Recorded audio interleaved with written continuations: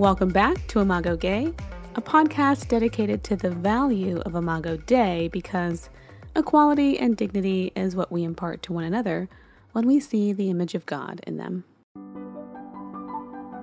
Life has been a bit much lately. Some days it is hard for me to keep hope in a brighter future, but I'm invested in casting a vision of what life can look like. This week, I'm continuing my conversation with Pastor Alicia Johnston, the author of the new book, The Bible and LGBTQ Adventist, where she addresses queer theology and answers a number of questions about the Bible and what it has to say regarding LGBTQ persons, relationships, origins, and marriage. We are picking up our conversation around how institutions often create standards that are difficult for marginalized communities to obtain to, and what a more inclusive community of faith can look like. If you'd like an opportunity to win a free copy of Pastor Alicia Johnston's new book, listen to the end and find out how you can win your free copy today. Our sponsors for today are Spectrum Magazine and SDA Kinship International. So if you haven't already, please sign up for their newsletters where you will get the latest updates on queer news and happenings.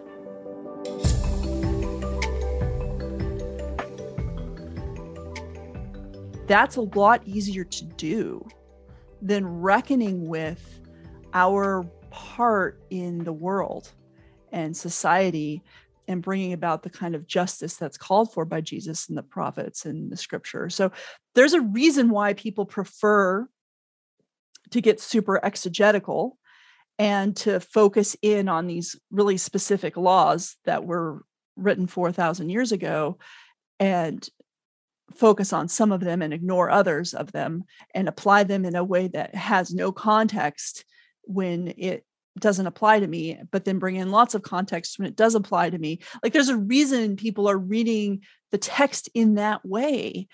And it's not a good reason as opposed to really paying attention to the major themes of scripture and the heart and soul of the gospel and justice and righteousness. Like there is a reason why we are preferring one approach to the text over the other. Yeah. And I will say it. I think it's to keep certain people in power, because if you can fit the standard, if it's accessible to you, it probably means that you're in an advantage class. And I can say, and I know I'm a little sidetracking a little bit, but like this was one of my biggest issues at seminary when I have a class and they want to talk about cohabitation, and I go, who's paying half of that rent? Are you now going to step in and pay half of their rent for them? Are you going to provide them the support and companionship and emotional investment that this person needs? And the answer is always no, right? I just want to judge you and I need you to align with how I believe you need to live, but I'm not willing to actually take any practical step to help you get there if I really did believe this is what you should be doing, right? So even if the conviction is there isn't the will to in any way assist. It's like pull yourself up by your bootstraps or just be out of our club. And that to me is just and not at all indicative of kind of the ministry or heart of who God is. Yeah. And let's look at a specific scenario that's incredibly common in our country. Let's say, we know that the incarceration rate for Black men, even though, for example, petty drug crimes are not committed at any higher rate, but they are incarcerated at a much higher rate through every level of the system, from being picked up by the police officers to being actually charged to the level of punishment for that charge and how long they stay in the system and whether or not they get a felony on their record and all of those things. So there are a lot of Black men who have criminal records in this country. And if someone would fall in love with one of those men, they might not be able to legally marry and live with that person because that felony on their record would prevent them from being able to get housing. And it could prevent them from being able to get different social services that they might really need if they're an impoverished family. And so as a result, as a means of taking care of their family and surviving, might legally be a single person, and their partner might live in their apartment with them without letting the landlord know. because we've created a situation where that's kind of their only option. And then we come in as religious people and tell them they're sinning for cohabitating without recognizing any of this larger stuff. And that's not an uncommon scenario in this country. It's an incredibly painfully common scenario in this country. And I don't think it's malicious. I think it's just ignorance. I don't think that when people in our academic institutions or in our churches are talking about cohabitation, that's not the scenario they're thinking about, because they might not even realize that that happens in this country a lot. They certainly don't emotionally realize it. They're not just like awful people who are trying to stomp on poor people. Like, that's not what's happening. What's happening is a lot of ignorance. Yeah. It's not recognizing the advantage in which you are coming to the conversation with.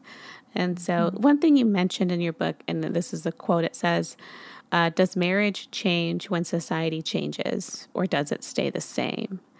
And you start talking at this point that I thought was really good, talking about how marriage and the ideas of marriage matures with the development of a society. I was wondering if you could expand a little bit on that.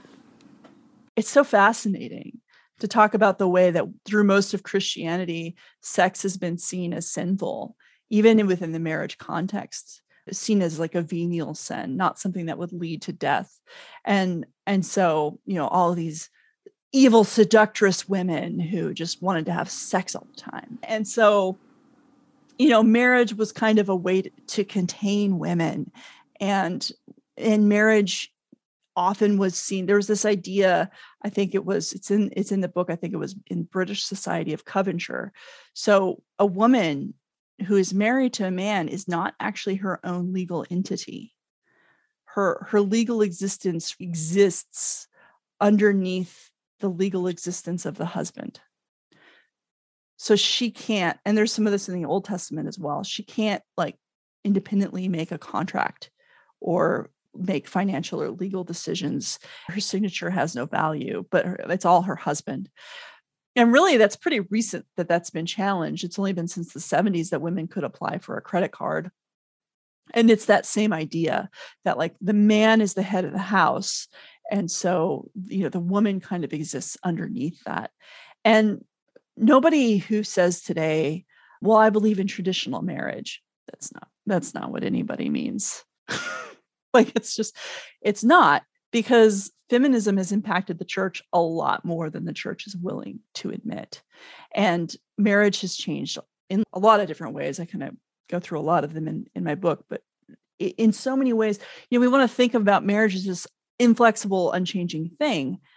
And it's not, but it's also not just like something that can become totally unrecognizable. Like it's in between. It's the flexibility of marriage that also is something that has created the stability of marriage and has made it something that has endured as an institution throughout human history. And making it into a rigid thing is not going to help it to be preserved. Make it into a rigid thing is actually going to make it increasingly irrelevant, because it's always had some flex and bend through it within the principles that have supported it. And those principles are things like a commitment, building a life together, having a family together, whether that's adopted or not. And again, that's not a requirement for marriage, but it's a general truth about marriage. Most of these things are general. In the book, I actually make a longer definition of marriage that actually is kind of true to what has always been generally true about marriage. And it's not a man and a woman. It's an unrelated man and an unrelated woman who make a lifetime commitment that involves having biological children. And there's all of these other things that really, this is what we've thought about when we've thought about marriage. And the truth is that we've always known that there's bend in these categories. Like, a lot of marriages don't fit exactly. If a marriage has a prenup, that doesn't mean it's not a marriage anymore. But we generally do think of marriage in terms of couples combining their finances. If somebody gets divorced, it doesn't mean that they weren't married. If somebody gets widowed and remarried, it doesn't mean they weren't married, because it's supposed to be a lifetime with one person. So it's just, I think sometimes the church has approached questions of sexuality, and they've done it in a way that acts as if marriage and humanity and the Bible and all of it is like an abstract intellectual idea instead of a human reality. And in so doing, they have placed rules and restrictions above humanity and love and justice and the principles of the law. And they've done exactly what the Pharisees did in their treatment of the Sabbath, where Jesus had to say to them, Sabbath was made for man. Man wasn't made for Sabbath. And he had to tell them, like, the greatest commandments, love God and love your neighbor. And the rest of it just hangs on this. But we've flipped it around and we've said, love, God, Jesus said, here's love, and everything hangs on that. And we've said, here's the law, and love kind of hangs on that. If we can't connect love back to the law, then it's the love that goes, which is not what Jesus taught. We've just flipped the whole thing around. And it's interesting because in my studying of the abolition movement, I realized that the same kind of dialogue was happening then, because the abolitionists focused on the major themes of the Bible. They weren't doing exegetical defenses of why the Bible didn't really teach slavery, because that's really hard to do. And historically, nobody thought that the abolitionists were doing that well. Like, one guy tried it, and I read his book, and it was really bad, just from a theological perspective. I was like, bless your heart, you are really trying to make the Bible say this, but it really does not. If you look at it from a strict literalist perspective, it's just like, it doesn't work the way that people want to believe that it works. And so the abolitionists were drawing on like the themes of who Jesus was. And they talked a lot about the golden rule. And they'd say, love others as you want to be loved, treat others the way you want to be treated. You wouldn't want to be enslaved. Like, we need to get rid of this institution of slavery. It's not a loving thing. And here's what the supporters of slavery said. What they said is, to say that I should treat others as I would like to be treated myself is to say that I should treat the person I have enslaved in the way that I would like to be treated if I were an enslaved person. And so I shouldn't get rid of slavery, because that's a divine institution that was established by God in Genesis chapter 9. That, God's man Abraham was blessed by God with the ability to enslave people, that God told the Israelites that they were free to enslave the Canaanites generation after generation, that slavery is presented in Scripture as a way with dealing with sin and people who have sinned, and that Jesus used slavery as analogous ways in his parables and never criticized it, that slaveholders in the New Testament were welcome to be fully participants of church, and it didn't disqualify them from being elders or overseers, that in the New Testament, slavery was even expanded to which God's people could own one another. So the Bible clearly teaches that slavery is okay. And so the golden rule simply means that I should treat others as I would wish to be treated if I were enslaved. And I should be kind and just and generous with the people I'm enslaving. That's what they said. That's how they looked at it. And what were they doing? They were prioritizing their very strict understanding of the texts about slavery.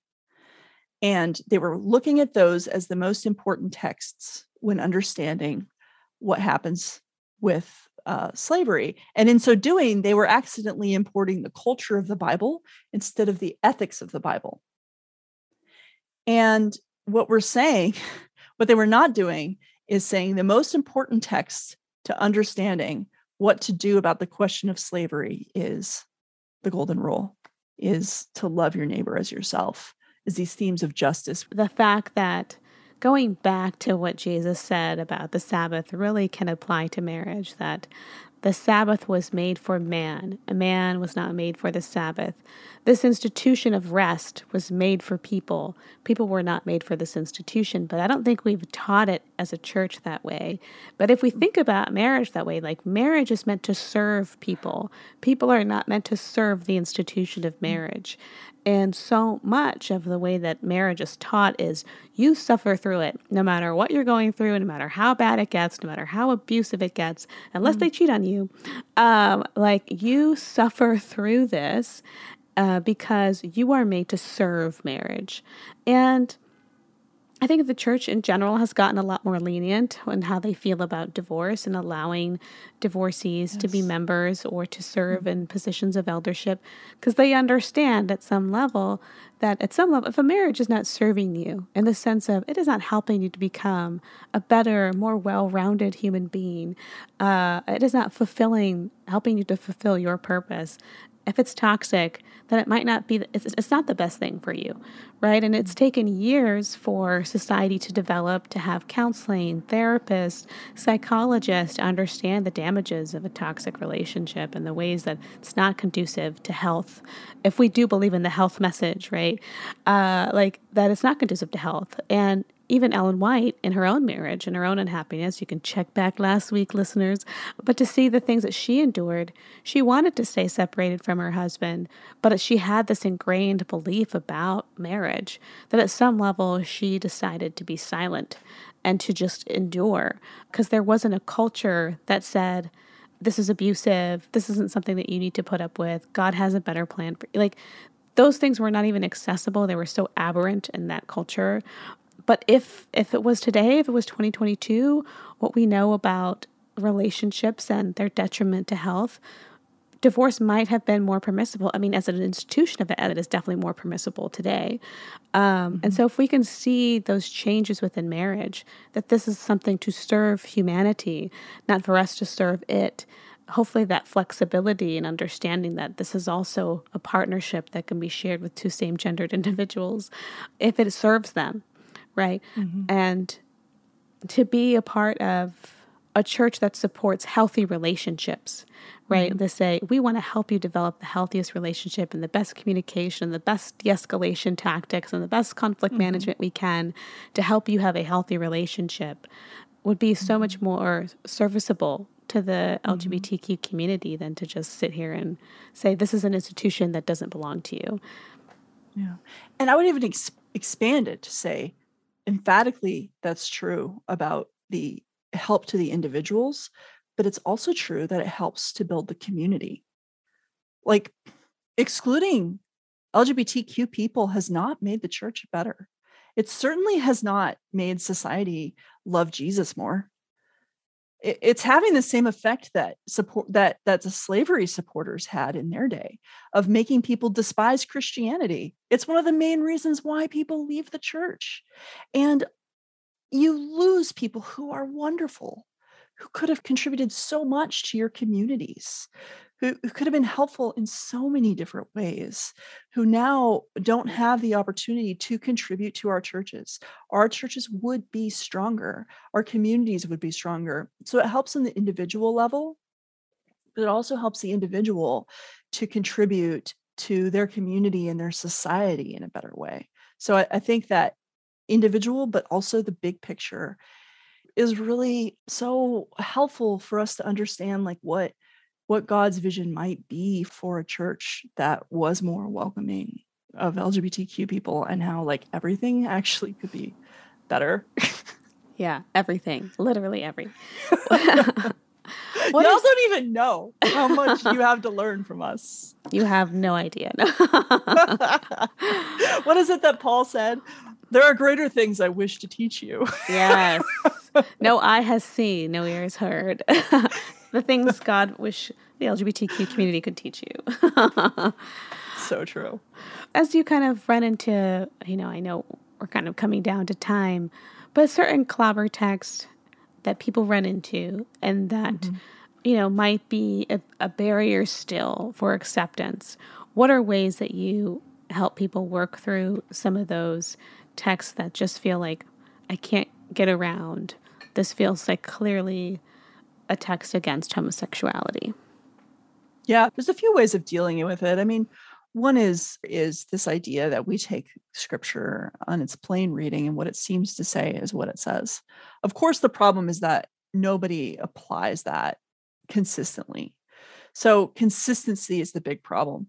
Occasionally, when I felt usually really snarky, and I try not to engage the trolls, but occasionally when someone's put a verse like man shall not sleep with man, it's an abomination, or something from Romans 1, occasionally I'll just put up a text that says slaughter this whole village, kill the women, kill the children, kill everyone.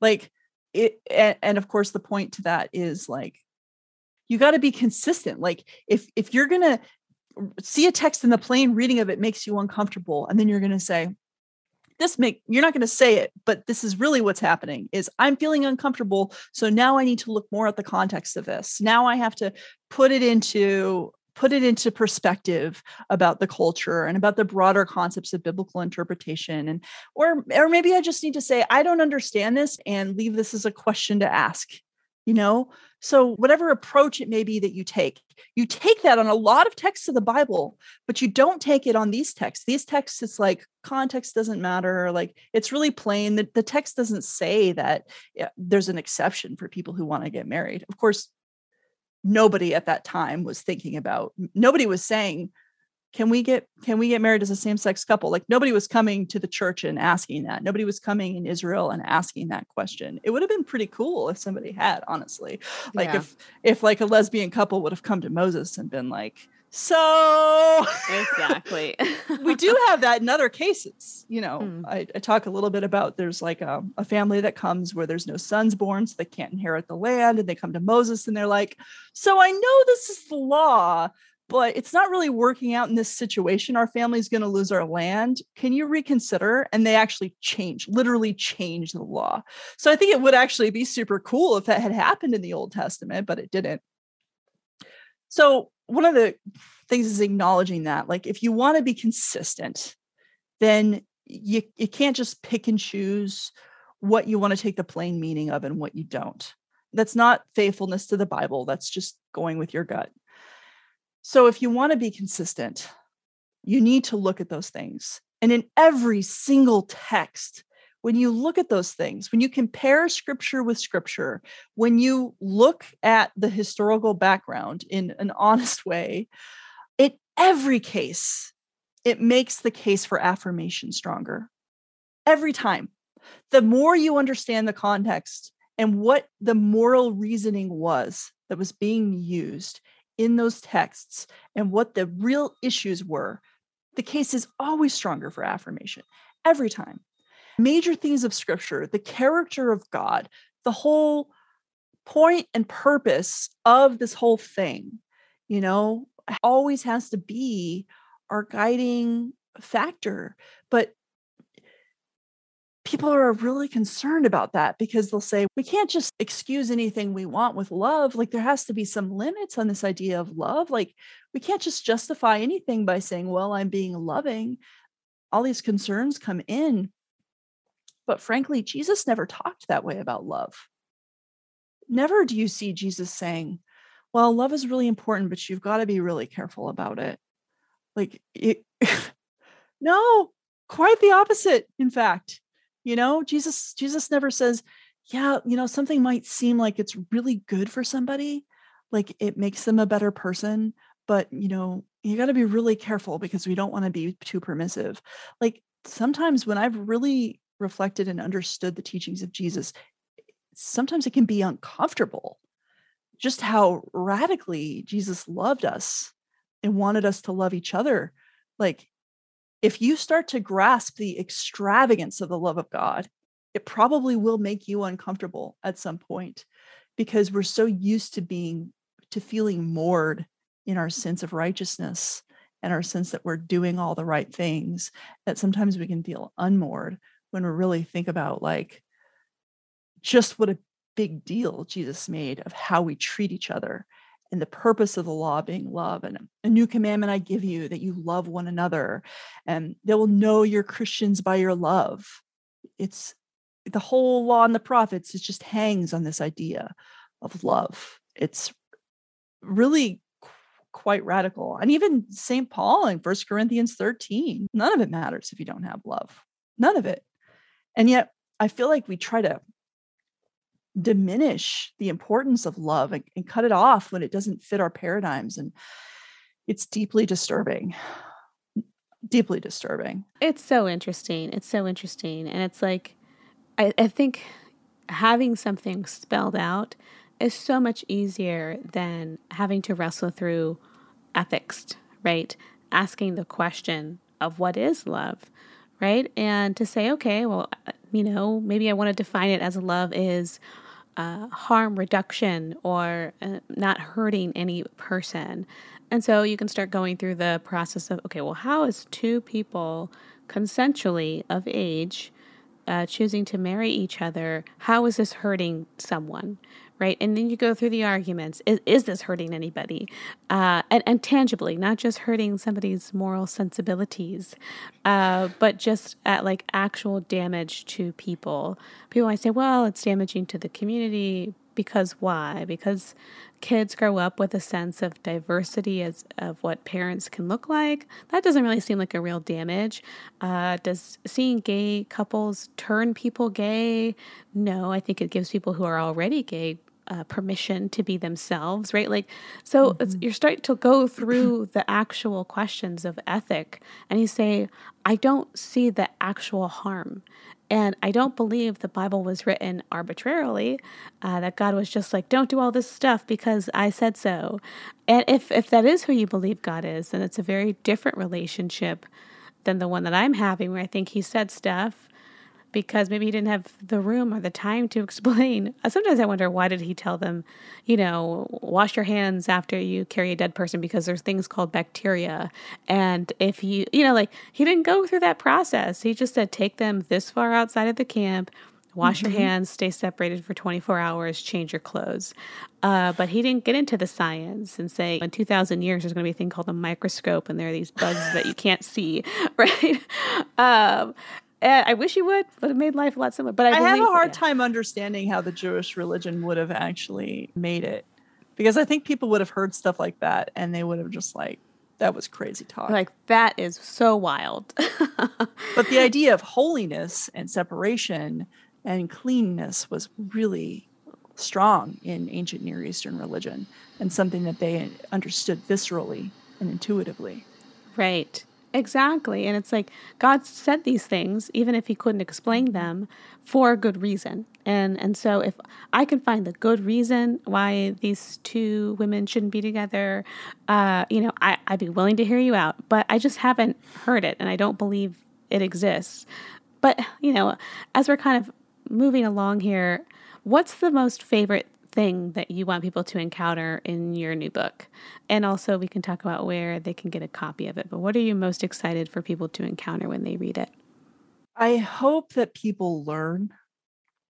I hope that people read the book and in the spirit in which I really tried to write it, which is, I'm hoping that I can teach some things and you can do with it as you will. And I hope that it's useful for you in your own thinking on the subject.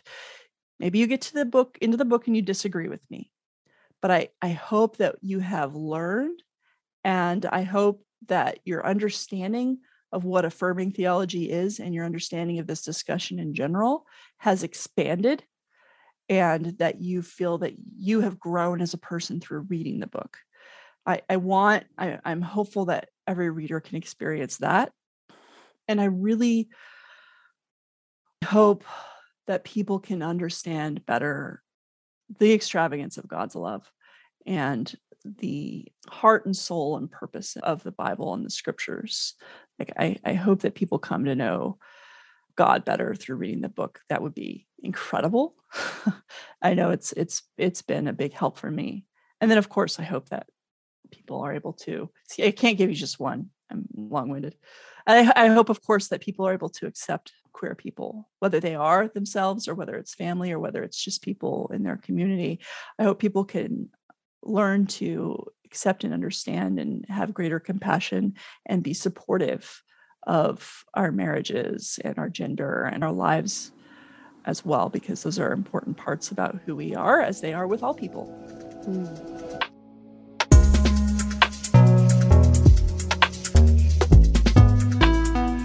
Thank you so much for listening to part 2 of Imago Gay, a sneak peek at Alicia Johnston's new book, LGBTQ Adventists and the Bible.